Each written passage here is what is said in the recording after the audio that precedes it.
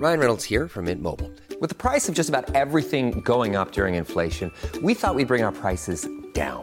So to help us, we brought in a reverse auctioneer, which is apparently a thing. Mint Mobile Unlimited Premium Wireless. How to get 30, 30, how to get 30, how to get 20, 20, 20, how to get 20, 20, how to get 15, 15, 15, 15, just $15 a month? Sold! Give it a try at mintmobile.com/switch. $45 up front for 3 months plus taxes and fees. Promo rate for new customers for limited time. Unlimited more than 40 gigabytes per month. Slows full terms at mintmobile.com. Hey, I'm Ryan Reynolds. Recently, I asked Mint Mobile's legal team if big wireless companies are allowed to raise prices due to inflation. They said yes. And then when I asked if raising prices technically violates those onerous 2-year contracts, they said, "What the f*** are you talking about, you insane Hollywood ass?" So to recap, we're cutting the price of Mint Unlimited from $30 a month to just $15 a month. Give it a try at mintmobile.com/switch. $45 up front for 3 months plus taxes and fees. Promo rate for new customers for limited time. Unlimited more than 40 gigabytes per month. Slows full terms at mintmobile.com. Solo sport med Vacke. Du kan inte låta bli helt enkelt. Välkomna ska ni vara till Solo Sport. Men du, här sitter vi. Vilket väder. Är vi verkligen i Sverige? Ja, man undrar ju det. Jag tog tåget idag klockan 7 på morgonen. Jag gick i shorts. Och tyckte det var varmt. Ja. Ja. Shorts, gympadojor. På väg till ett möte. Ja. Och jag visste ju att de andra kommer inte ha shorts. Nej. Så när jag kom till mötet så var det första jag sa: stopp och belägg. Nu ser ni mig här i shorts och gympaskor, knallgula. Och så här får det vara. Jag kan ha shorts på mig 10 gånger om året i Sverige. Idag är en sån dag. Man måste så kom inte med några anklagande blickar mot mig nu.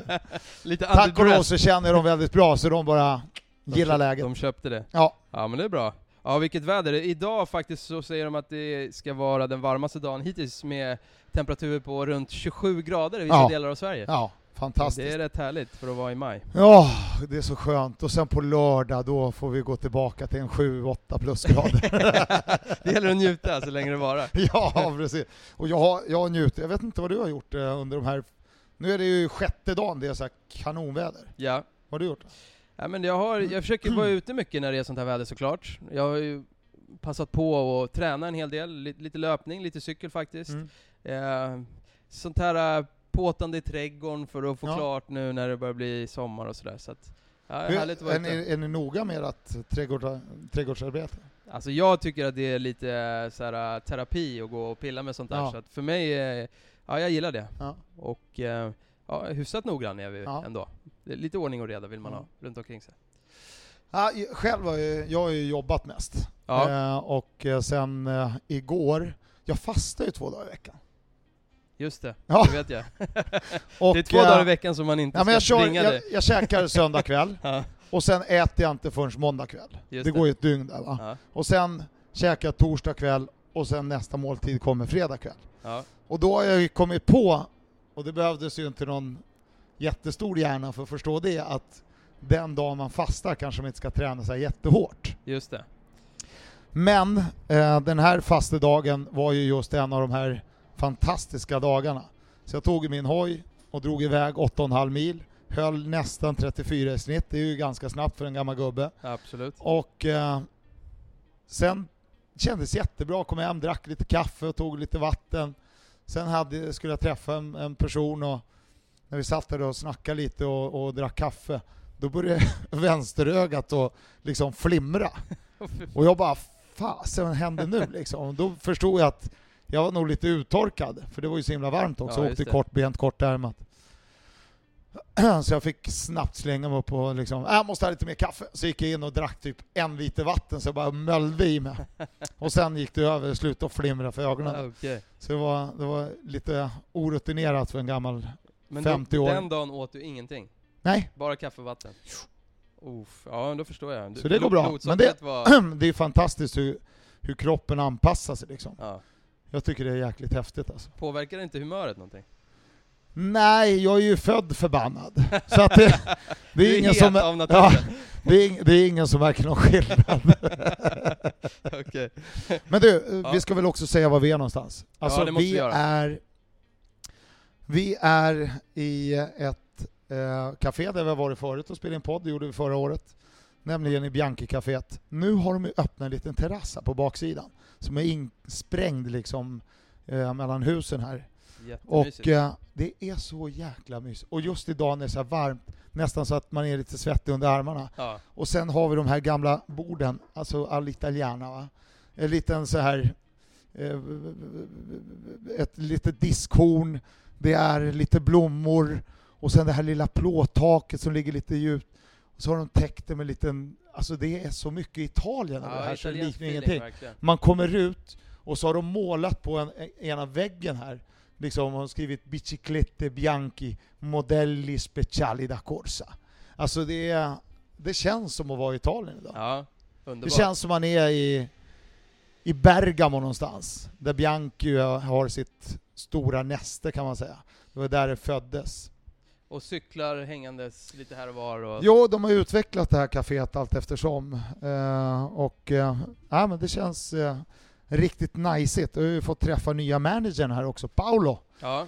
Paolo Testolin som ju kommer från, det var ju lite spännande här, fråga var han kommer från Italien och han är från Vicenza. Ja. Eller närheten av Bassano del Grappa.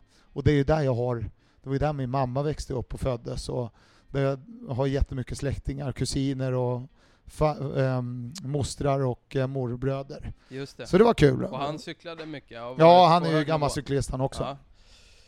Vad har vi för gata? Är det Norrlandsgatan vi är på? Ja, precis. I Stockholm. Ja. Och Bianchi-caféet föddes ju av att Salvatore Grimaldis fru skulle köpa en cykel trots att Salvatore äger ju typ halva Cykel-Sverige.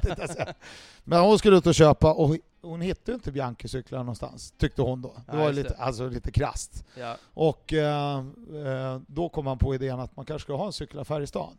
Men med vad? Jo, då blev det här med kafédelen.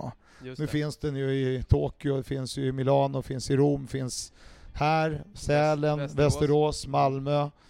Jag tror i Nueva York också. Ja, du ser. Så att det har utvecklats. Och Bianchi var den första cykeln jag hade. Var det? Ja, fast det var så här instegscykel med så här typ 32 tums däck liksom, och lite tjockare däck. Mm. Hur gammal var du då när du det var fick din första Bianchi? 10 bast. 10. Och sen när jag började tävlingscykla och fick en Eddie Max. Så, så det är kul. Ja. Idag kör jag på skott. Just det. Och på tal om skott så försvann för jag har både en mountainbike och en racerskott. Ja.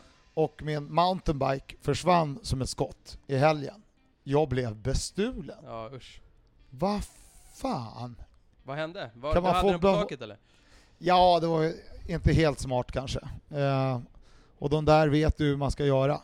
De som tjuvar. De är snabba. De har lärt sig. Så gick väl undan det där. Och det var ju surt förstås, men vad ska man göra? Det gäller att försäkra cykeln då. Ja, då var rädd om sakerna liksom. Ja. Det är klart att jag skulle ha tagit upp den på hotellrummet. För jag har ju varit på mountainbike-EM. Ja, berätta. Vi ska prata mycket cykel idag kan vi väl. Ja, det blir väl nästan bara cykel. Ja, vi kör cykel. Undrar om inte vi går lite mer åt det hållet så småningom. Ja, varför inte? Vad fan, det är ju så jäkla roligt med cykel, inte? Jo, det är jättekul. Men kör du mountainbike när du åker ut? Ja. Och jag har en hybrid också, så att det är lite blandar. Precis. Du har ju fina vägar där ute. Ja, absolut. På ön. Så är det. Det är ju både hyfsad landsväg, det är lite kort, men sen har du ju skogen. Ja. Och Lidingöloppet kör ju mountainbike race numera också. Så.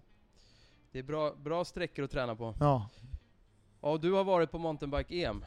Ja, det har jag varit. Och man kan väl sammanfatta det med succé. Jaså? Ja, och det var... Jag tar ju på mig det mesta.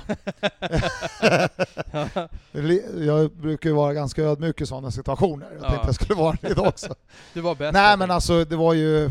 Vilken organisation alltså. Det var, för det första var ju vädret. Det var ju helt otroligt. 4 dagar, 7 moln tror jag såg på 4 dagar. Det var helt galet liksom. Men sen det som slog mig, vet du vad, det så var det mycket funktionärer. Men att alla var så trevliga. Jag pratade med flera vänner som brukar vara rätt så kritiska, men i alla fall kritiskt granskande. Ja. Som också sa, det var liksom min kompis Tobbe. Han sa liksom från där man kom med bilen och skulle parkera hela vägen in till parkeringen och sen bort till arenan och runt hela området, så var alla så fantastiskt trevliga. Okej. Ja. Det funkar. Ja, det var grymt faktiskt. Det var ju, och banorna var ju fantastiska alltså. Jag slängde mig ju på cykeln och försökte köra ett varv, men det var lite för tekniskt svårt avancerat för mig. Okej. Kan jag säga. Vad innebär det då? Att det var mycket hinder? Eller? Ja, inga problem för de som deltog. Men för mig var det för svårt. Jag är inte så van skogscyklist. Liksom. Men det var ju så fint. Liksom, det var ju så grymt förberett. Och sen var det en del liksom, göra om. Liksom. Det var ju lite olika tävlingar. De hade ju också ungdomstävlingar. De hade veterantävlingar som fick ju skifta banorna lite grann så här, fram och tillbaka. Och liksom, sen kommer ju Europeiska cykelförbundet och har synpunkter. Så fixar de det snabbt. Just det. Så det var väldigt publikvänliga banor. De körde upp för en hel Strutsabacken. Det är ju slalombacken där i Klevaliden ovanför Huskvarna. Den var tuff alltså, men så jäkla läckert. Sen var det ju, kunde man ju följa hela Europamästerskapet, även ungdomarnas tävling och sådär på webben. Ja. Vilket inte är helt vanligt på svenska cykeltävlingar. Nej, det var en bra organisation alltså. Det var jättehäftigt. Och mycket publik. Det var 25 000 ungefär, va? Massor alltså. Det var så mycket folk. Ja, kul. Och sen hade ju Sverige som mål att ta 3 medaljer och lyckades de med då. Ja. Och Emil Linde, en jävla cyklist som vann sprinttävlingen på fredagskvällen. På 3:e plats i samma tävling kom Martin Zetterberg. Martin är ju från tävling för Hallby till vardags. Och Hallby är en av 4 arrangörsklubbar. Det är ju IK Hakarspojkarna, Hallby. Sen är det ju också Jönköpings cykelklubb och La Liprestanca heter den trötta haren, betyder det på italienska. Ja. Heter den, där jag för övrigt är hedersmedlem faktiskt. Vi är 3 stycken sådana. Så de arrangerade hela det här Europamästerskapet då. Och hade ju arrangerat ett SM också innan. Så att de visste ju att de var duktiga, men det här krävdes ju lite mer. Och det gjorde de på ett fantastiskt bra sätt. Ja. Mm. Och vinnare i övriga klasser? Ja, det var ju så pass många klasser, men det man kan säga då, det var ju att Jenny Rissveds var en av de stora svenska hoppen. Hon tog en av 3 medaljer då. Och man hade ju hoppats att hon skulle få avsluta det här med Europamästerskapen i U23-klassen som hon kör med att vinna. Men det var en schweiziska, Sina Frey, som var lite för bra den dagen och lyckades vinna. Så Jenny blev 2 i alla fall, som tog silverpeng. Men sen var det ju i elitklasserna i cross country, så var det ju 2 världsstjärnor verkligen. Julien Absalon vann ju på här sidan. Absalon som har 5 VM-guld, nu har han 5 EM-guld, 2 OS-guld. Nu satsar han ju mot Rio också, där han är en av de stora favoriterna. Han har vunnit världscupen totalt 6 gånger. Han är ju helt extremt bra alltså. Och sen Jolanda Neff, en schweiziska som har vunnit 3 stycken VM-guld i U23-klassen. Som har vunnit världscupen de 2 senaste åren. Hon var ju stor favorit och men det var många andra på damsidan framförallt. Då var det liksom de 3-4 bästa i världen som var med. Ja. Så det var häftigt. Det var jämnt också på damsidan?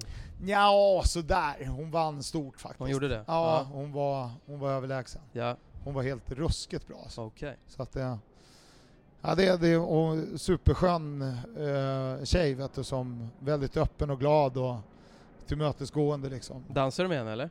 Nej, men jag tog en schysst selfie på scenen. Jag gjorde en intervju med henne och sen så vände vi oss med ryggen mot publiken och så fick publiken vinka sådär. Så riktigt schysst selfie. Ja. Ja, bra. Vad har hänt mer i cykelvärlden?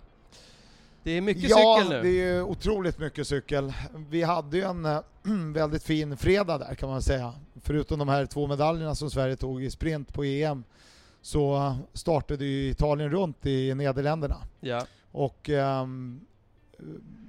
i Apeldoorn hade man ju första tempoetappen. Och Tobias Ludvigsson som är från Huskvarna där EM gick och som började som dubblerade, var ju hockeyspelare och mountainbikecyklist. Körde för IK Harkas pojkarna.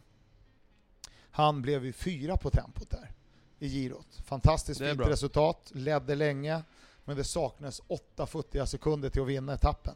Då hade han ju fått åka i den åtråvärda rosa ledartröjan. Just det. Som bara 3 svenskar har åkt i tidigare. Nu blev det ju en 4:e plats, men då leder han i alla fall ungdomstävlingen. Så han lyckades försvara ledningen också lördagen och söndag. Och sen så går ett etapplopp i Kina på damsidan. Tour of Chongming Islands, och där tog Emilia Fahlin bergatröjan. Och det var ju för sig inget monsterberg. De åker över en jättebro där går upp för förstås då ganska ordentligt. Och där vann hon det bergspriset. Så hon skrev det också när hon skrev på Instagram, så kanske den enda gången ni får se mig i bergatröja. För hon är ju bäst på slätan och spurta och sådär. Just det. Men det var en bra svensk dag där den fredagen. Verkligen. Men girot är ju den stora pucken på landsvägssidan just nu då. Mountainbike har ju världscuper som kommer nu. Vårgårda har en internationell tävling också till helgen. Men Giro d'Italia är den stora grejen nu då, och nu ska jag kommentera från 4:e etappen och sen resten av girot. Och efter 3 dagar i Nederländerna, det var så mycket folk. Det är helt sjukt. Alltså, jag skrev det också på någon social media, jag kommer inte ihåg vilken, man har ju så många, man är ju så modern. Modern! Så att man kommer ju knappt ihåg om man skriver var.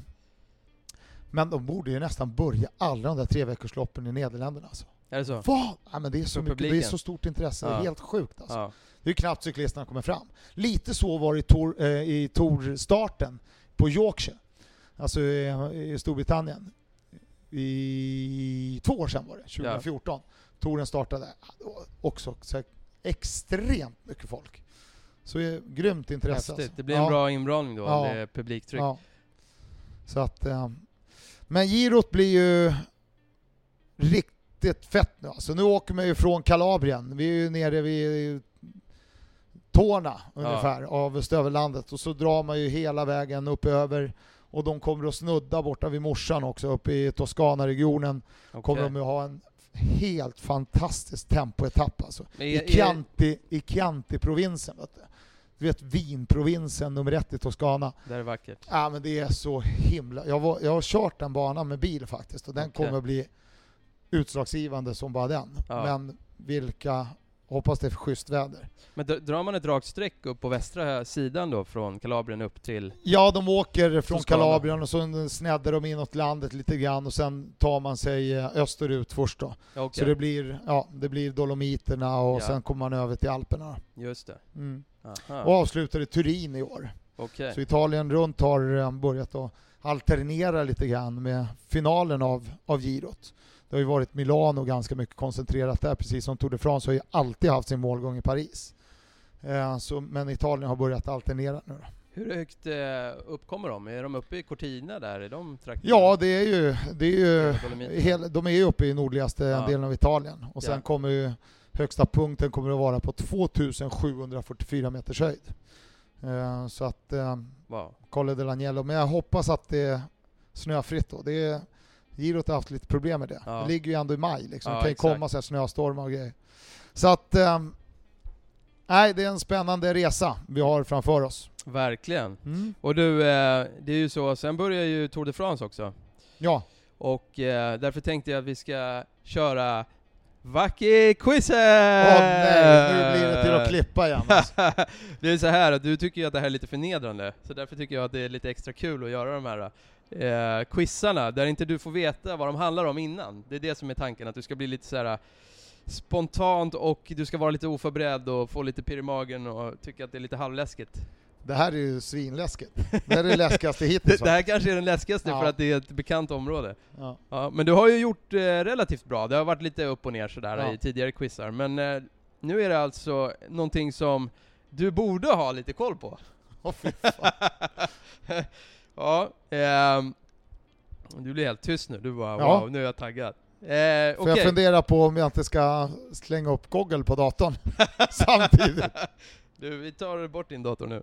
Är du beredd eller? Jag tänkte inte köra så många, men vi kan köra några stycken här. Vem är regerande mästare från 2015? I Tour de France? Yes. Det är Chris Froome. Ett rätt. Ja, börjar med det lite var hans andra seger. fråga. Vann ju 2013 också. Bra. Går vi på lite svårare fråga här. Hur många upplagor av Tour de France har det varit hittills? Om man räknar till och med 2015. Jädrans Adam. 1903 körde de ju sin allra första Tour. Och jag kan väl säga att jag inte har någon riktig koll. Men Girot är ju inne i sin 99:e. Så att, och de har väl avlyst tävlingen under andra världskriget båda två. Så att jag undrar om inte det är 150 upplagan i år. Kanske 106. Ja, det är riktigt bra gissat. Det är lite för många, 102. Jaha, är det så det är pass? 103 i år då, upplagan. Ja. Hur kan det komma sig då? Det har varit paus för krig, som du säger. Båda världskrigen. Precis. Men om Girot är inne i sin 99:e. Är du helt säker? Ja. Ja. Skitsamma. Det ska vara stämma, den faktan. Och det konstiga är att jag har ju nästan kommenterat alla dem. Så det borde jag komma ihåg. Ja, första upplagan var 1903. Så att ja, precis. Hur gammal är du egentligen? Ja. Men det var faktiskt min tredje fråga där, men den kunde du ju. Okej, det här kanske är lite svårare då, om vi tar första vinnaren av Tour de France.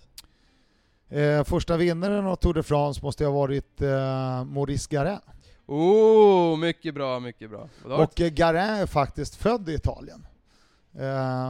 Och jag vill minnas att han hette typ Maurizio Garin. Han var ju liksom från de nordvästligaste delarna av Italien, så emigrerade familjen till Frankrike. Men han tävlade under fransk flagg när han vann touren. Mycket bra, lite bonusinfo där. Nu kommer en fråga som är 4 cyklister har vunnit Tour de France 5 gånger. Kan du namnge de 4? Ja, det är ganska enkelt. En har ju vunnit 7, men han har ju blivit av med varenda seger. Ja. Så att, han är inte med bland de här. Nej, precis. Nej, men senast i raden som har vunnit 5, det är ju Miguel Indurain. Han vann ju i början på 90-talet. Ja.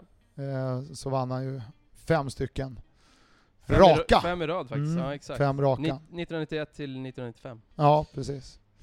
Sen vann ju Bernardino vann ju 5. Han hade lite otur med skador under sin karriär där, så annars hade han kanske vunnit någon till faktiskt. Sen hade han ju några duster med Greg LeMond också.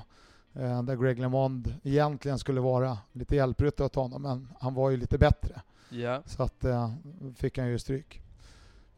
Den andra att vinna 5 raka, det var ju Eddie Merckx då förstås. Stämmer. Han hade väl också lite bekymmer. Belgaren. Ja, belgaren. Ja, han har ju vunnit så otroligt mycket, Eddie Merckx. Alltså han är ju liksom rekord på rekord på rekord. Han vann ju typ 525 tävlingar. Så han var ju så här helt extremt bra. Sen var det ju inte... Fan, nu kommer jag inte på namnet på... men gud, jag står helt still i huvudet. Du måste hjälpa mig med första bokstaven i förnamnet. J. Ja, men alltså, det står helt still i skallen. Fransman. Ja, jag vet ju vem det är. Han var ju världens bästa tempoåkare. En gentleman som blev ju liksom lite diva... förklarad kan man väl säga, bara för att han gillade liksom att klä upp sig, du vet, han var inte den där urcyklisten. Lite stil. Fausto Coppi var ju lite sådär också. Men den här gillar ju liksom att gå på restauranger och du vet, stilfull och liksom spenderade pengar. Okej. Och på det sättet. Men vad fan, nu blev det förbannat. Efternamnet börjar på A. Det här var det pinsammaste jag varit med om. Jag vet ju vem det är, men jag kommer fan inte på namnet. 57 var första segern, jo, det vet du säkert.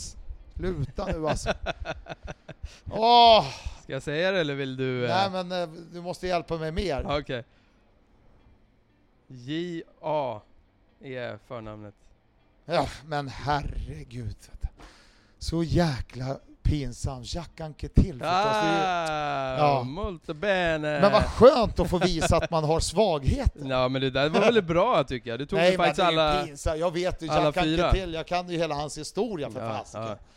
Men som sagt var, ibland står det helt still. En liten blackout. Men han var ju en otroligt stilfull cyklist. Var ju liksom trots klättringar i touren så var ju hans styrka, det var ju lite som Miguel Indurain, va? De var ju liksom otroliga tempoåkare båda två. Ja. Och avgjorde många gånger på det sättet. Helt enkelt. Hade liksom, vet ju också att han var lite skör liksom, så han gillade ju inte grejen var den att tävlade också mot folk som blev mer folkkära på något sätt. Och det tror jag han hade lite problem med faktiskt. Okej. Och bland de han tävlade mot var ju Raymond Polidor, som den här Polidor var ju den ständiga tvåan typ. Han har rekordet i antal pallplaceringar i touren, men han har aldrig vunnit. Okay. Så han var ju, du vet, den där älskade fransmannen som han var liksom lite grann folkets man. Och sen så Anquetil i en upplaga av touren så körde han brutalt mot den här Popo. Och jag vill minnas då att Anquetil inte kunde vinna. Så det blev ju liksom sådär, han klarade inte av att Polidor var mer poppis än honom. Okay. Vilket så småningom, alltså det kom ju många år senare, så ångrade han liksom att han hade varit lite taskig där. Jag kommer inte ihåg riktigt vad det var, men ja, han hade väl kört emot honom eller någonting, så att jag inte hjälpt honom i något avgörande läge eller vad det var för något. Så att ja, det är ju spännande med de här. Det finns ju ett antal sådana i alla idrotter liksom i historien som har väldigt speciella stories kring sig. Ja, verkligen. Några vinner och sådär och sen försvinner och så hör man aldrig mer talas om dem. Men Anquetil är ju typexempel så här väldigt karismatisk liksom. Fausto Coppi också otroligt karismatisk. De sticker ut. Ja, som sticker ut väldigt mycket. Ja. Jack Anquetil. Förlåt, han måste ha vänt sig. Ja. Han måste ha vänt sig och tänkt att den där killen trodde jag på. Nu är han helt lost. Ja, precis. Han är så får jag inte klippa bort det där, är du säker? Ja, vi klipper aldrig den här podden, det vet du. Men du ska få lite revansch nu igen här. Vilken amerikan har vunnit 3 gånger då? Greg LeMond. Den kom blixtsnabbt. Ja, han är min kollega numera på Eurosport. Ja, han är lite ambassadör på Eurosport och finns med på just touren. Vi har ett Tour extra-program före och efter sändningarna. Ja, 86, 89 och 90 vann han. Ja, och med honom var det också väldigt mycket dramatik i hans karriär liksom. Var det? Ja, han vann ju VM. Först vann han junior-VM, tror det var 79. 83 vann han amatör-VM. Då kom han till, eller vad säger jag, proffs-VM. Då kom han till VM med sin fru i en liten Renault. Och öppnade bakluckan, tog ut sin cykel och så sopade han VM, helt sjukt. Och sen vann han som sagt touren. Sen blev han skjuten i arslet av sin svåger och var ut på jakt hemma i USA. Så han fick ju pilla ut den. Nej, men han var illa däran. Alltså. Det var skitdramatiskt. Svåger sköt han i rumpan? Ja, fast det var ju så här vådaskott. Det var inte så att han var sur för att han hade skjutit en hare. Eller prestanka. Utan det var ju någon olycka som hände där. Ja. Nej, men det var väldigt mycket. Och han har ju krigat mot den här Lance Armstrong i olika sammanhang. Just det. Så det har varit... Han har haft tampats med. Ja, just det. Ja, sista frågan då. Vi har ett antal svenskar som har deltagit i Tour de France mellan 1903 till 2012. Vet du hur många svenskar? Jag borde ha koll på det alltså. Men det var ju... Första svenskan var ju... vill jag minnas... Det var ju Göran Karlsson. Göran Ökenkungen Karlsson. som fick sitt smeknamn för att han var så framgångsrik i nordafrikanska etapplopp på 50-talet. Och han var ju proffs några år, 50-60-talet. Ja, stämmer. Sen var det ju Gösta Fåglund Pettersson. Och Gösta blev ju 3 1970. Det var hans debutår bland proffsen. Och sen körde även Thomas, hans brorsa, körde ju Thomas Tour de Löfqvist. Va? Vem menar du? Thomas Pettersson. Pettersson, ja. Eller Thomas Fåglund som han heter idag då. Ja. Sen är jag lite osäker på om de övriga bröderna körde, Sture och Erik. Sen har ju Glenn Magnusson kört. Sen har Magnus Bäckstedt kört ett antal gånger. Marcus Ljungqvist, Martin Ritzel, Bernt Johansson har startat och brutit. Michel Lafis, Thomas Löfqvist nämnde du ju. Ja. Men det visste jag ju, han har ju kört i en av ledartröjorna. Det är ju inte så många svenskar som har gjort. Sen har ju Gustav Larsson kört touren också. Men jag undrar om det kan det vara 13? Oj! Var det rätt? Jag vill minnas att det var sådär otursnummer. Ja, 13 stycken svenskar. Det var ju... Vem är det som jag missade? Du har ju inte missat någon, du tog ju alla 13. Ja, okej. Du namngav hela gänget faktiskt. Mm. Inte, kanske det var någon där, men 13 var i alla fall rätt. Ska Ja. jag dra hela? Magnus Bäckstedt, Thomas Fåglund. Ja, Bäckstedt har ju kört flest gånger också utav svenskar. Bernt Johansson, Göran Karlsson, Fredrik Kessiakov. Kessiakov missade ju för fan. Ja, och han har ju också kört i Bergatröjan en hel vecka. Ja. Eller missade honom. Jag sa ju 13 så jag fick ju med honom, men inte namnet. Satt ju alla. Michel Lafis, Gustav Larsson, Marcus Ljungqvist, Thomas Löfqvist, Glenn Magnusson, Sven-Åke Nilsson, Gösta Pettersson, Martin Ritzel. Bra, bara en har vunnit etapp. Dock. I alla fall om man ser till individuellt, det är ju Magnus Bäckstedt. Ja, 2 svenskar har cyklat i Bergatröjan också sen. Ja, Sven-Åke Nilsson har ju kört ett par dagar i Bergatröja. Ja. Och sen var det ju som sagt Kessiakov. Precis. Och Kessiakov signerade en Bergatröja, så fick jag den honom. Och den auktionerade ut. Och det gick för 54 000 spänn. Oj. Alla pengarna gick till kvinnojouren i Borlänge. Ja. Det var häftigt faktiskt. Fint. Du, det här gick ju bra. Ja, sådär. Till kändes ja, men du satte det inte till slut. Du behövde bara lite ledtrådar. 103 upplag, jag förstår inte riktigt. De måste girot liksom, men girot vet du, i år de körde 103. 1940 också. Girot. Okay. Och det tror jag inte touren gjorde. Kan vara så. Faktiskt. Jag undrar om inte det. Och sen kanske var det efter andra världskriget att de körde igång tidigare i Italien. Ja, just det är därför det skitsamma. Så är det. Bra jobbat. Men det var skapligt. Ja, det tycker jag var bra jobbat. Jag blir förbannad på det där med Jack Anquetil. Han är ju en av mina favoriter att prata om lite grann också, eftersom... Och ska jag avslöja en sak? Gör det. Ja, men jag är ju den första, eller inte allt. Jo, för det mesta faktiskt. När jag gör misstag, då erkänner jag gärna det. För jag tycker ingen människa är perfekt. Och alla gör ju sina misstag. Så är det. Men det var ju därför jag började, så att säga, i modern tid. För jag tänkte jag skulle komma på en jacka till på slutet under resans gång. Annars hade jag ju börjat i kronologisk ordning. Exakt. Så det är ett avslöjande där. Jag började med Indurain och så gick jag till Inno, Märks. Ja, exakt. Liksom, jag vände på den kronologiska ordningen. Ja, exakt. Så är det. Men jag kom ändå inte på.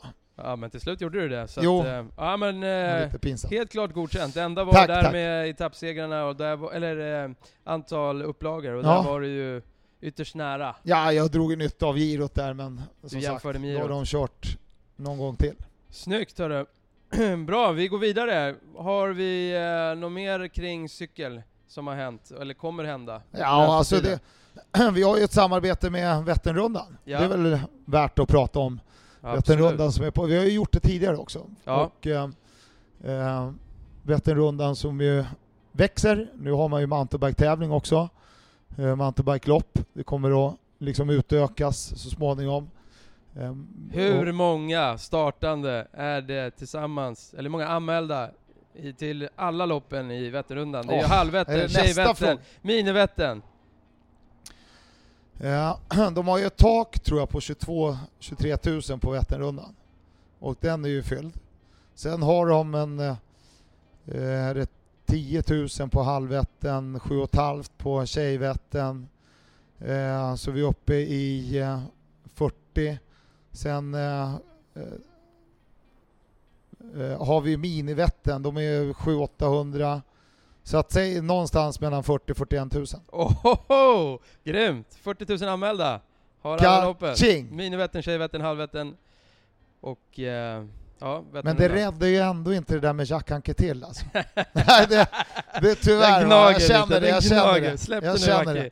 Men sen har de ju så här elitlopp mitt under, det är ju också häftigt. Men det många funderar på, för det ska vi ha klart för oss, bland alla dessa 40 000 cyklister så kommer ju förstås en hel del från mängd med träning på cykel eller annat. Så är det ju. Men det kommer också en mängd cyklister för alla såna här framförallt konditions.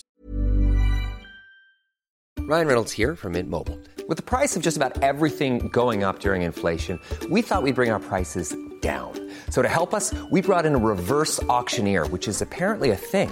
Mint Mobile Unlimited Premium Wireless. How to get 30, 30, bit to get 30, bit to get 20, 20, 20, bit to get 20, 20, bit to get 15, 15, 15, 15, just $15 a month? Sold! Give it a try at mintmobile.com/switch. $45 up front for 3 months plus taxes and fees. Promo rate for new customers for limited time. Unlimited more than 40 gigabytes per month. Slows full terms at mintmobile.com. Hey, I'm Ryan Reynolds. At Mint Mobile, we like to do the opposite of what Big Wireless does. They charge you a lot. We charge you a little. So naturally, when they announced they'd be raising their prices due to inflation, we decided to deflate our prices due to not hating you. That's right. We're cutting the price of Mint Unlimited from $30 a month to just $15 a month. Give it a try at mintmobile.com/switch. $45 up front for 3 months plus taxes and fees. Promo rate for new customers for limited time. Unlimited more than 40 gigabytes per month. Slows full terms at mintmobile.com. Spin your passion into a business with Shopify and break sales records with the world's best converting checkout. Let's hear that one more time. The world's best converting checkout. Shopify's legendary checkout makes it easier for customers to shop on your website, across social media, and everywhere in between. Now that's music to your ears. Any way you spin it, you can be a smash hit with Shopify. Start your $1 a month trial today at shopify.com/records. Lopp, skidor, löpning, cykel, så är det ju en väldigt hög andel som är förstagångsåkare. Just det. Och därför passade vi på att ringa till en gammal polare till mig. En bekant, en vän, en kompis. En kille som jag egentligen mest har kommenterat, för han har varit duktig cyklist både mountainbike och på landsväg. Och han heter Fredrik Eriksson. Han bor utanför Falun, från Uppsala från början. Och han kan ju allt om träning. Så han tränar mycket folk. Och man kan ju vi nämnde också hans hemsida under intervjun som vi har gjort med honom. Och Fredrik väldigt glad, öppen arbetsmyra kan man säga. Och det kommer ni få höra om i intervjun. För han har lite andra projekt än att cykla själv. Och även om att träna människor.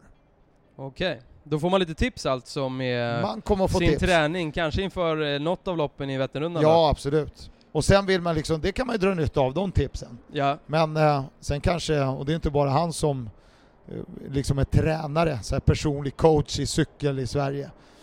Utan det finns ju flera. Så man kanske kan få en liten spark i baken om att ta hjälp. För det kan man behöva. Verkligen. Och nu känns det som att Giro d'Italia är på väg in i kaféet. Jag vet inte om det hörs i bakgrunden, men det är en helikopter. Och det här, vet du Jesper, det här var signalen till cyklisterna på 70- och 80-talet om att nu börjar etappen på girot. Okej, förr i tiden då körde man ju liksom typ 2 par. Man låg bredvid varandra och snacka, höll sen 35-37 km i timmen. Och sen när helikoptern kom, då visste cyklisterna att nu börjar tv-sändningen, direktsändningen. Nu är det dags. Då börjar de att köra. Då hade det gått sen 10-12 mil. Ja. Och när de hörde det här ljudet, då visste de att det är på gång. Och det är det här ljudet man som åskådare på de olika platserna man står, det är det man lyssnar efter. Och när den börjar låta, då vet man att om en halvtimme, timme, då är de här. Då är de här. Så då pumpar det igång så att säga. Just det. Så det är ett härligt bekant ljud för dig då. Precis. Vad bra, ska vi ta och lyssna på intervjun? Ja, för fan. Så vi kör igång med den helt enkelt. Fredrik Eriksson. Tack så mycket Jesper. Ja, kul att ses igen. Roberto, och tack alla ni som har lyssnat. Ja, och lycka till med träningen. Yes, kör hårt. Cykla lugnt. Och smakligt på måltid säger vi till herrarna som har satt sig här. Det gör vi. Ja, det är de som har skrapat med stolarna. Exakt. Så vi ska gå och äta av deras mat nu som straff. Yes, de får bjuda på lunchen. Ja, precis. Tack så mycket. Ha det bra. Hej då. Ja, då har jag hamnat i lite överraskande faktiskt i Grycksbo av alla ställen, men det är ju jättevackert här. Och faktiskt en av de tidigare som vi har intervjuat är härifrån, nämligen Daniel Thunell. Han är en äkta grycking. Ja, precis. Jag är wannabe. Ja, du är ju upplänning. Och den jag säger du till, den jag duvar hela tiden här, det är ju Fredrik Eriksson. Berätta, vad gör du idag? Renoverar hus och byter blöjor. Jo, grejen är, vi skrattar lite grann för när jag kom, först så bad jag dig ta dig tid en halvtimme här och vara med på den här intervjun.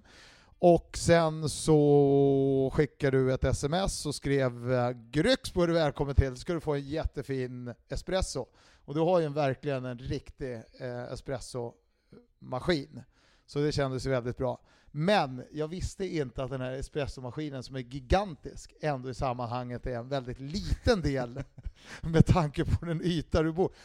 Du har ju köpt en hel mäss. Ja, en gammal 900 mäss. Kvadratmeter. Ja. Det är lagom stort. Ja, mindre än så ska man inte bo ungefär. Men hur kom du på den här idén liksom? För du har ju bott i Falun i många år. Ja. Dels så ville vi flytta från där vi bodde då.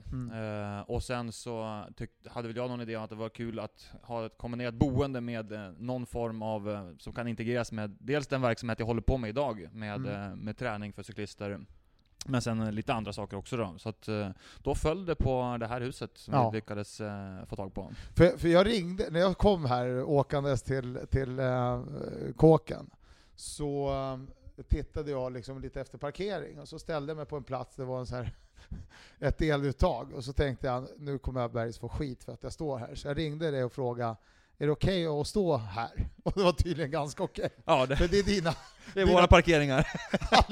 alla 20 liksom, är helt galet. Jättekul i alla fall. Men Fredrik, du är ju tidigare cyklist. Du har tävlat i omgångar till och med. Du har dels varit en av Sveriges bästa mountainbikeåkare, till och med Sveriges bästa. Du har varit en av Sveriges bästa landsvägscyklister. Du har sen gått och blivit liksom entreprenör med ditt toppfysik.nu, som hemsidan heter, där du hjälper folk med träning. Sen blev du förbundskapten, men sen var du ju fortfarande lika bra som de du tog ut i VM och EM och sådär. Så att då börjar du att tävla igen. Finns det en risk ska jag inte kalla det, men en möjlighet att du kanske gör comeback igen så småningom? Nej, det tror jag inte. På den typen av comeback åtminstone, där man säger tävla på elitnivå, vilket jag gjorde under 2 år igen efter 3 års uppehåll. Men så jag älskar ju idrotta. Just nu är jag ju i en fas i livet där det kanske inte är så stort prio på idrott om det att idrotta då. Men jag tycker om att idrotta. På något sätt kommer jag säkert göra någon rolig grej. Sen kanske inte är att cykla.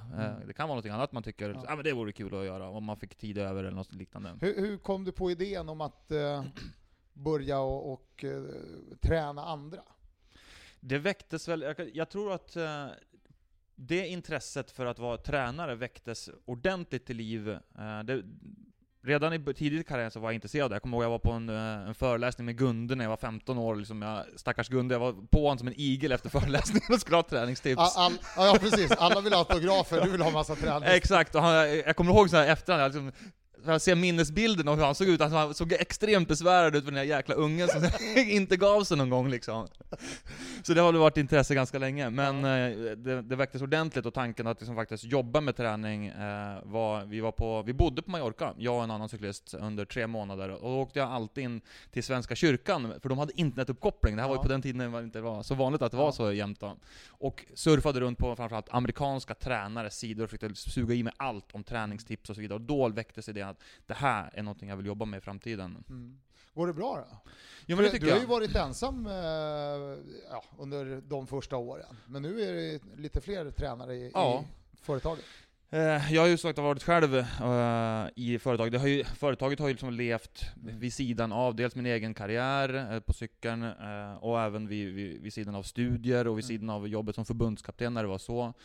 Men sen ett par år tillbaka så har jag tagit in andra tränare då, för att känna liksom att vi ska kunna utveckla verksamheten och kunna hjälpa fler cyklister, för det blir fler och fler cyklister i landet och så att behovet finns. Ja.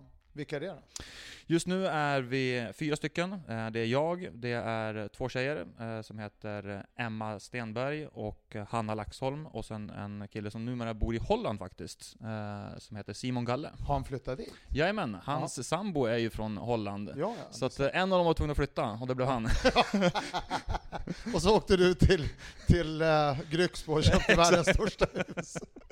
Ja, du ser. Men för Holland var väl en bas för dig också? Tävlade för ett holländskt lag? Ja, ett år. 2007 tävlade i Holland. Ja. Du,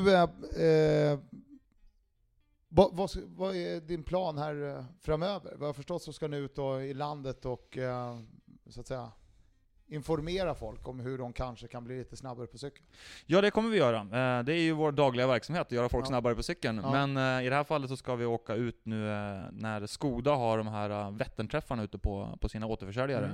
De är ju en av sponsorerna till Vätternrundan. Ja. Så där ska vi vara med och berätta lite grann kort om träning då.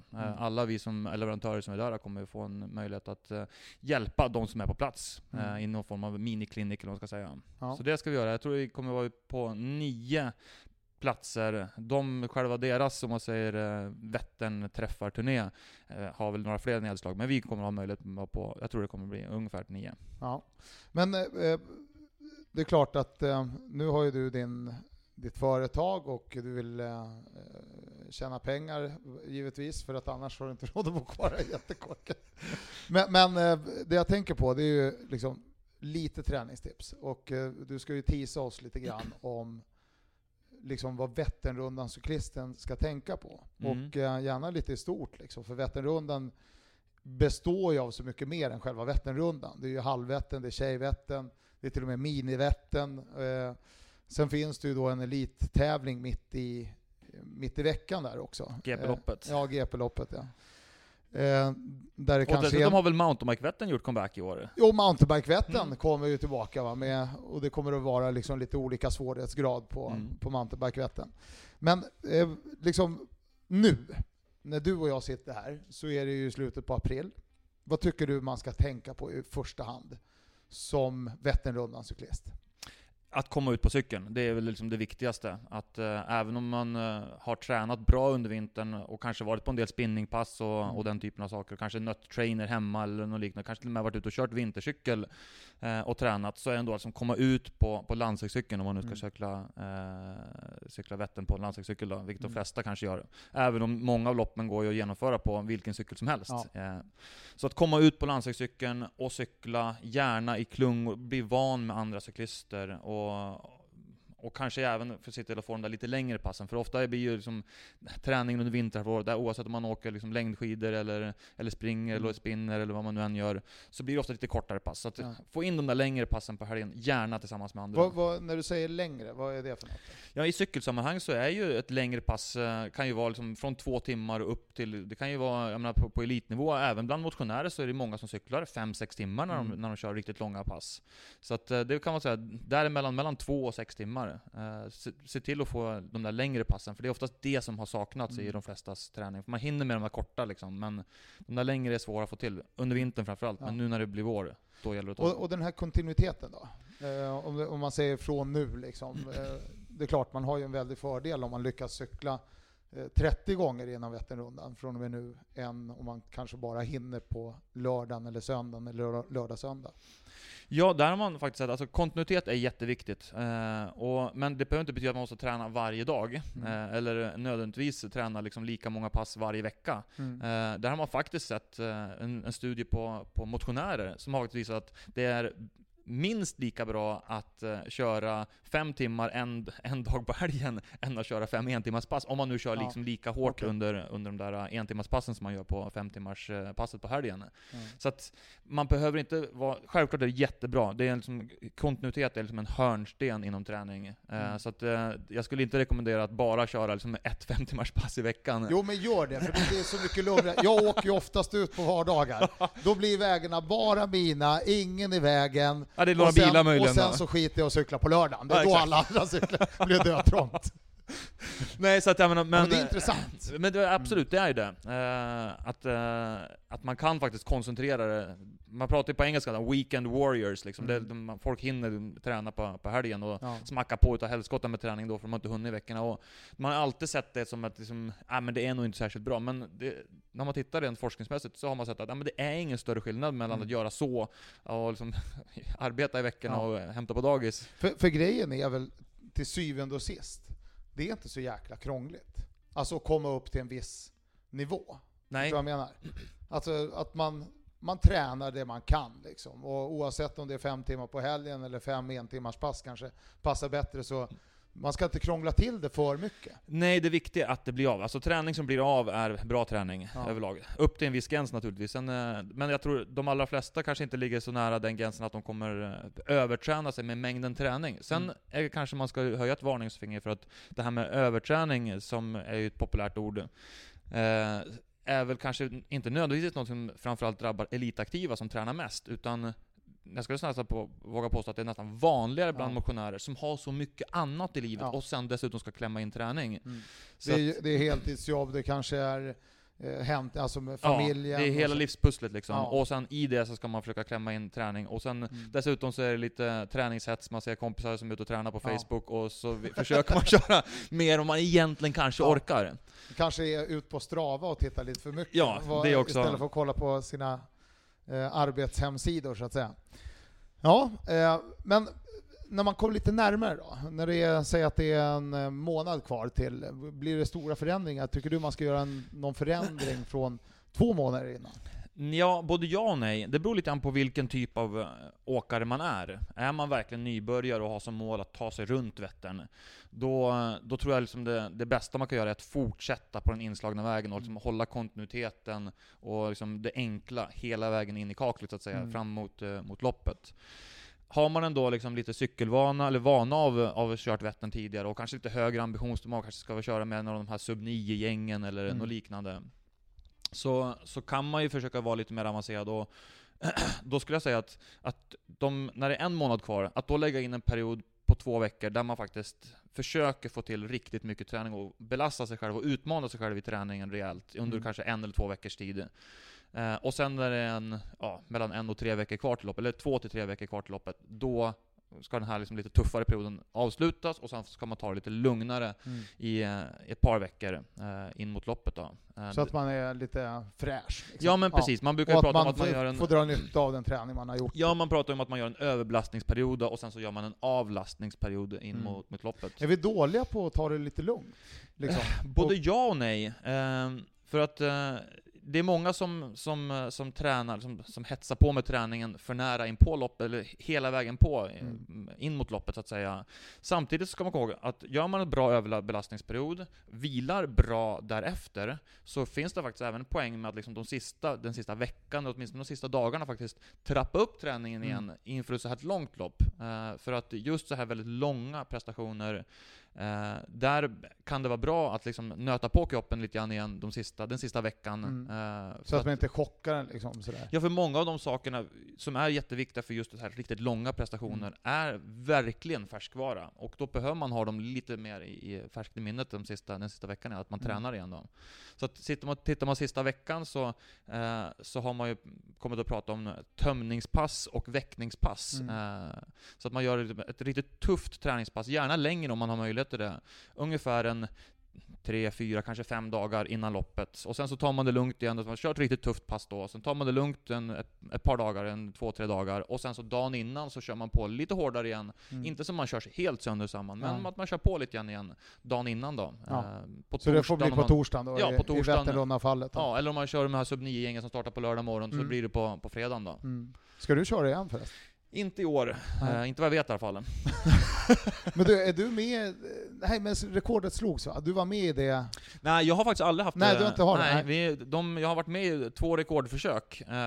Båda gångerna så körde vi fortare än det tidigare rekordet, men båda gångerna så var det någon grupp som var snabbare än oss. Ja, och tog ett nytt rekord. Vilka svin! Eller, för då kom de i mål så här skitnöjda, och så tog det en kvart liksom, kom nästa gäng och bara... Tyvärr, lyckligtvis var de i mål innan oss. Ja, okay. De stod redan i mål med och gjorde långa näsan åt oss. Vad säger du om Vätternrundan då, som företeelse, liksom som lopp? För du har ju varit både tävlingscyklist och kört lite andra lopp så att säga. Ja, men det är jäkligt häftigt att Vätternrundan har blivit... tidigare så var det bara 100% ett motionslopp som var ganska liksom... Det var absolut ingenting som någon elitcyklist funderade på att köra. Och det var liksom, det var motionslopp, punkt. Sen har ju liksom cykelsporten överlag i Sverige utvecklats väldigt mycket de senaste åren på motionssidan. Och där har ju Vätternrundan fått vara liksom ett av flaggskeppen, det vill säga på landsvägar har varit Vätternrundan, på mountainbike har varit Cykelvasan. Där den nya gruppen av hårt tränande motionärer, alltså elitmotionärer, har ju vuxit sig stark. Och den har ju varit en otroligt viktig del av den utvecklingen. Det är ju till och med så dessutom att många duktiga proffscyklister och elitcyklister kör ju Vätternrundan nu, eftersom det ligger bra till som ett uppladdningslopp inför SM. Om man är hemma liksom och tävlar just den perioden. Ja. Och många likasinnade på plats. Verkligen. Man kan visa upp sina sponsorer lite grann. Har det blivit lite för hetsigt med de här subgrupperna? Både ja och nej. Ja, det har det. Sen är väl det kanske... För det viktiga, jag känner ju så här liksom, att det viktiga är att man liksom respekterar varandra lite grann. Jag har ju kört halvvätten och fick lite skit, och jag kan förstå att folk ser de som åker lite fort, för vi åkte lite fortare. Att vi blir ett litet hot kanske i det läget. Och det är ju viktigt att man tar åt sig av den kritiken och inte liksom gå i försvarsställning, samtidigt som de andra så att säga, de som kanske tycker att det i vissa fall går lite fortare, spökar det här? Nu öppnar jag ett balkongdörr. Att man liksom respekterar att det finns de som vill köra lite fortare också. Så att absolut. Det är verkligen viktigt att hitta en balans där. Alltså, som svar på frågan, har det blivit för hetsigt? Ja, ibland. Men jag tror det å andra sidan kan vara ett pris vi får betala lite grann nu i ett övergångsskede, när liksom det ska sätta sig hur det ska fungera när cyklister med lite högre ambitionsnivåer och rena motionärer som kanske till och med åker med cykelkorg ska samlas på samma bana. Och där är vi kanske inte riktigt i målen med hur det här ska se ut. Men det har väl varit ett lyft ändå att man har flyttat liksom subgrupperna till, det tror jag. Till lördag morgon. Absolut. Ja, det tycker jag. Något annat om träning då? Det gick ju väldigt fort. Det verkar vara ett väldigt lugnt jobb då. Ja, det var inte svårare. Vi har ju avlöst allting på 17 minuter, det är skitbra. Och då hade vi ändå lite skitsnack där innan i början. Ja, men ska man gräva vidare i träningen så är ju dels är ju Vätternrundan ofta en del av, för många är det en del av att göra en svensk klassiker. Ja. Så att nu har man ju precis gjort Vasaloppet, så nu är det liksom viktigt med att komma igång med cyklingen, och mot slutet av den så kanske man även ska försöka få in lite simträning inför Vansbro. Och tittar man på just på den typiska Vätternrundan-motionären, så tränar ju den oftast inte bara cykling. Nu är det ju, som jag sa i början, det är väl viktigt att försöka lägga så mycket som möjligt av sin träning på cykeln nu inför, åtminstone de sista 1-2 månaderna inför Vättern. Men för de allra flesta så är ju att bara cykla inte ett alternativ. Om man vill springa, man vill kanske styrkträna och gå på gympingpass, eller vad det nu än må, eller spela badminton varje tisdag, eller vad det nu än må vara liksom. Och allt det där är jättebra. Alltså all träning har någonting att erbjuda. Annan träning, annan prestation så att säga. Så det tycker jag man ska göra. Och det som är viktigast är liksom att ändå liksom komma ut kontinuerligt på cykeln, minst en gång i veckan. Och blir det bara en gång i veckan, då tycker jag man ska satsa på ett längre pass. Ska man köra flera gånger i veckan, så då skulle jag framförallt satsa på ändå liksom någon form av högintensiv cykelträning. Och då, vad ligger man i nivå då, tänker du? Ja, men det är egentligen all typ av intervallträning där man blir trött på mindre än en timme. Hur trött kan man vara? Ja, men tränar man inte så många gånger i veckan så kan man faktiskt köra ganska hårt de passen man kör. Så länge man ändå känner att man liksom håller på rätt sida gränsen och, liksom, och med totala livspusslet. Ja. Så jag menar, tränar man bara 3 gånger i veckan och hinner med ett längre cykelpass och ett högintensivt tufft, kanske 1 timmes pass, oavsett om man kör själv eller tillsammans med andra, om man kör inne på en trainer för att det är liksom enda chansen man får, eller om man är ute och cyklar. Så att man kan oftast köra på hårt. Och sen så om man kör något annat, oavsett vad det är, så man kan oftast trycka på där också. Om man är van att med löpning, ja, men spring fortare och kör tuffa intervaller där också. Eller kör styrketräning. Det har man ju sett, kommit mycket forskning de senaste åren på att just styrketräning är bra för cyklister. Och det intressanta där är att det faktiskt är framförallt tung styrketräning som har visat sig bra. Nu måste man ju vara lite van med styrketräningen, man lastar på och kör maxstyrka, men är man van med styrketräning så ska man inte vara rädd att köra ren maxstyrketräning, alltså färre än 5 repetitioner med riktigt tung vikt för typiska cykelrörelser, benpress eller knäböj eller bencurl eller den typen av grejer. Och det kan man hålla i egentligen hela vägen fram mot loppet nästan. Ja. Men du, om vi tar mig som exempel. Jag är en sån där föredetting som... Du också? Ja, precis. Lite mer föredetting än det kan jag säga. Som älskar att komma ut. Jag gillar ju liksom att se mig runt och sådär. Men jag kör på ganska skapligt tycker jag. Jag kör nästan aldrig intervaller. Utan jag kör liksom, jag håller ett tempo som är på landsvägscykel mellan 30 och 32,5 i snitt ungefär. Kör för det mesta mellan 1,5 och 2 timmar. Om man är den typen av cyklist som kör så varje dag eller har gjort, vad har du för snabbt råd där? Det som man kallar för att polarisera träning, det vill säga att, för det där blir ju väldigt, om man säger, fokuserat kring liksom mitten av intensitetsregistret när man kör så. Och det är det vanligaste sättet att träna. Så att det råd jag tycker är liksom viktigast är just att säga liksom, få in de där riktigt långa passen och få in de där riktigt hårda intervallerna också. Det behöver inte nödvändigtvis vara intervallträning. Det kan ju vara så att man har dåligt med tid, att man liksom åker ut, värmer upp i 10 minuter, kör som en blådåra i 10 minuter och sen så rullar av i 10 minuter och åker hem. Men just att det här, där man kommer och kör, när man måste verkligen flåsa och ta i. Man ska inte orka mycket mer än kanske 10 minuter i stöten. Så hård träning, så intensiv ska jag säga träning. Att få in det, för det gör väldigt mycket för prestationsförmågan. Men ibland så åker jag ut och så får jag för mig att idag ska jag göra så här. Och då brukar jag liksom, jag vet inte varför, men jag lägger i lite tyngre växlar varje gång jag kommer till en backe. Och kör riktigt tungt upp. Vad är det bra för? Det är bra för... Många kallar det där för liksom, det beror på hur långt man kör, men många kör ju den där typen av liksom, träning med liksom, låg kadens i liksom, flera minuter, och så kallar man det för grenspecifik styrketräning. Eller styrketräning på cykeln. Och det har ju väldigt lite med styrketräning att göra, för det är alldeles för låga belastningar. Därmed är det inte sagt att dålig träning. Liksom typ varje backe. Ja, just alltså det. Minsta lilla höjdskillnad. Så bara lägger du i tyngden och bara matar på. Ja, men dels kör man då liksom riktigt hårt, så hårt som man bara skulle orka 1 minut i taget, då är det ändå faktiskt styrketräning specifikt på cykeln. För längre än ungefär 1 minut kan inte en styrkeintervall på cykeln vara. Så det är jättebra träning för styrka. Sen kör man lite lugnare, så man hade egentligen orkat i flera minuter, även fast backen tar slut så att säga, så blir det ju ändå, när man sänker rörelsehastigheten på trampningen, så får man möjlighet att liksom, för kroppen får i lugn och ro att koordinera tramprörelsen och liksom aktivera alla delar som kan vara med i tramprörelsen. Man blir bättre på att liksom utnyttja hela tramptaget.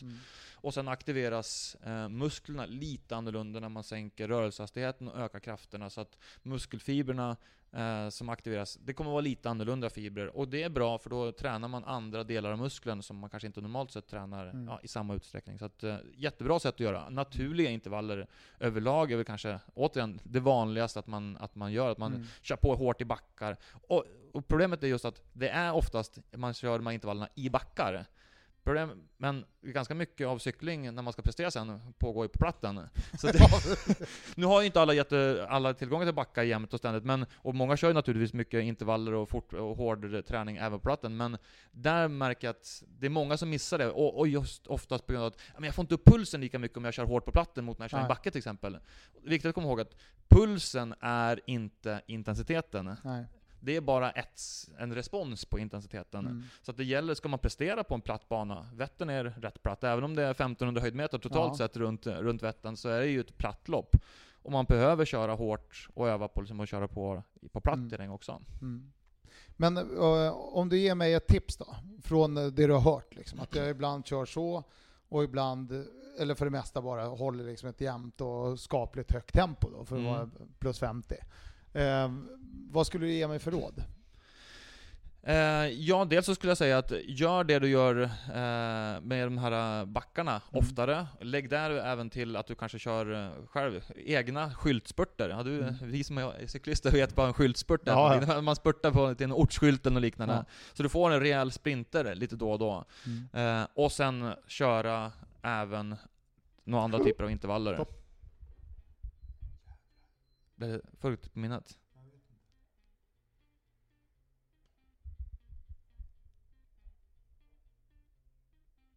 Då kan du...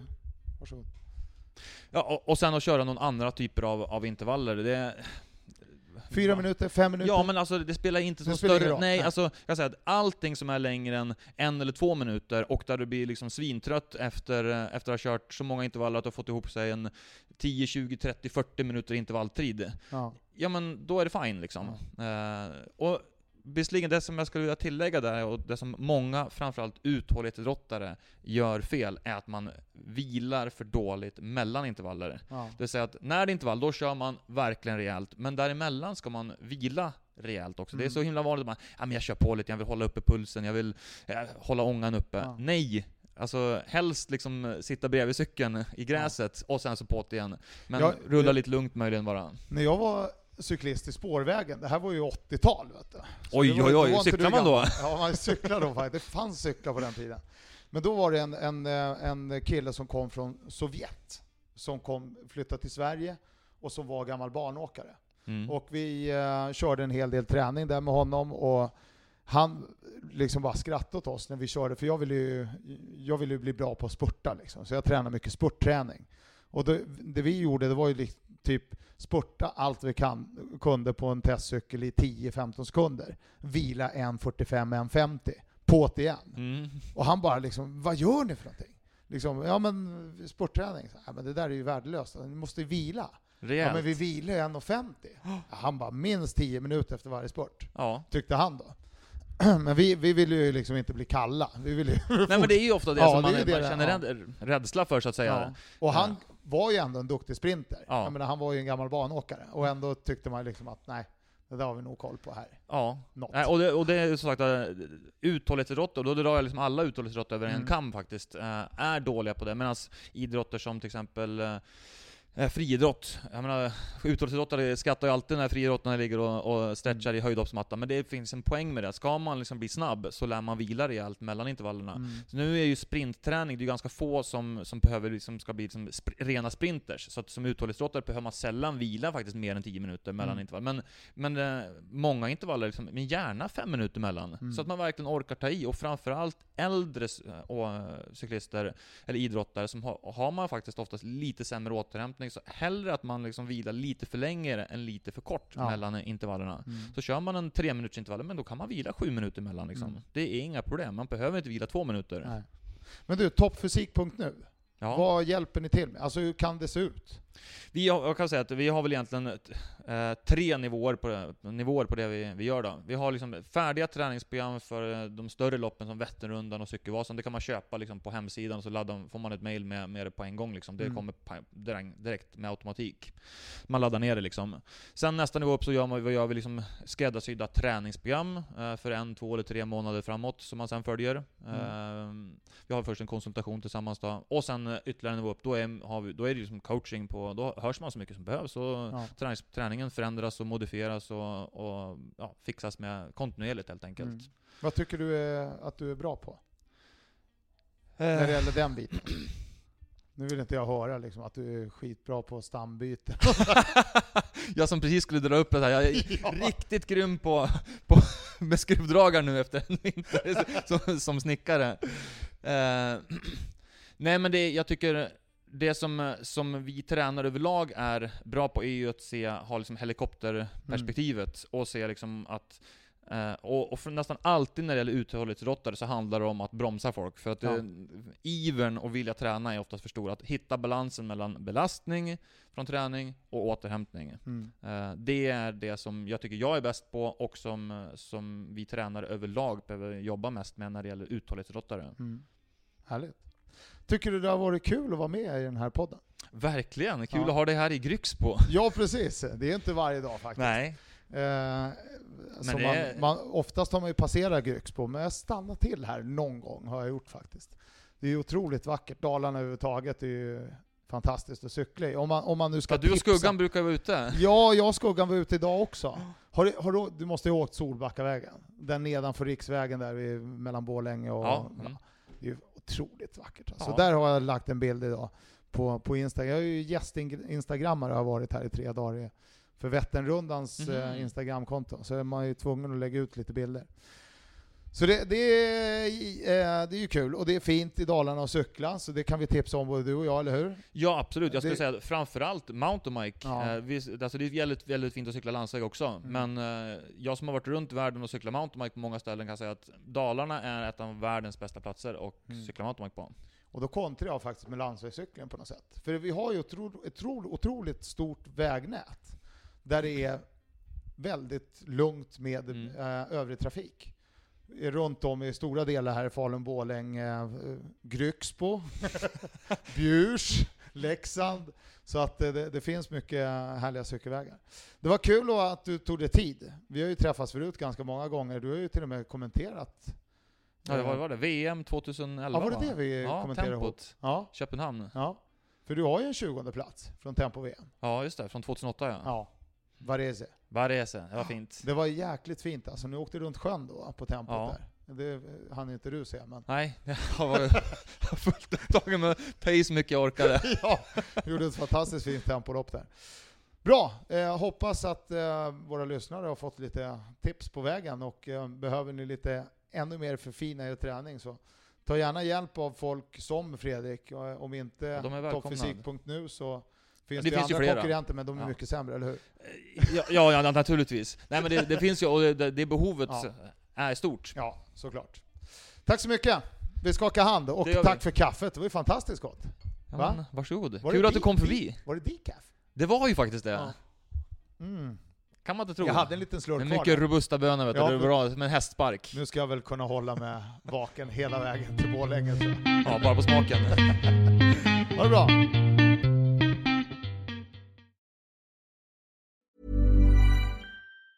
Spring? Is that you? Warmer temps mean new Allbirds styles. Meet the Superlight Collection, the lightest ever shoes from Allbirds, now in fresh colors. These must-have travel shoes have a lighter-than-air feel and a barely-there fit that made them the most packable shoes ever. Plus, they're comfy right out of the box. That means more comfort and less baggage. Experience how Allbirds is redefining comfort. Visit allbirds.com and use code SUPER24 for a free pair of socks with a purchase of $48 or more. That's ALLBIRDS.com, code SUPER24.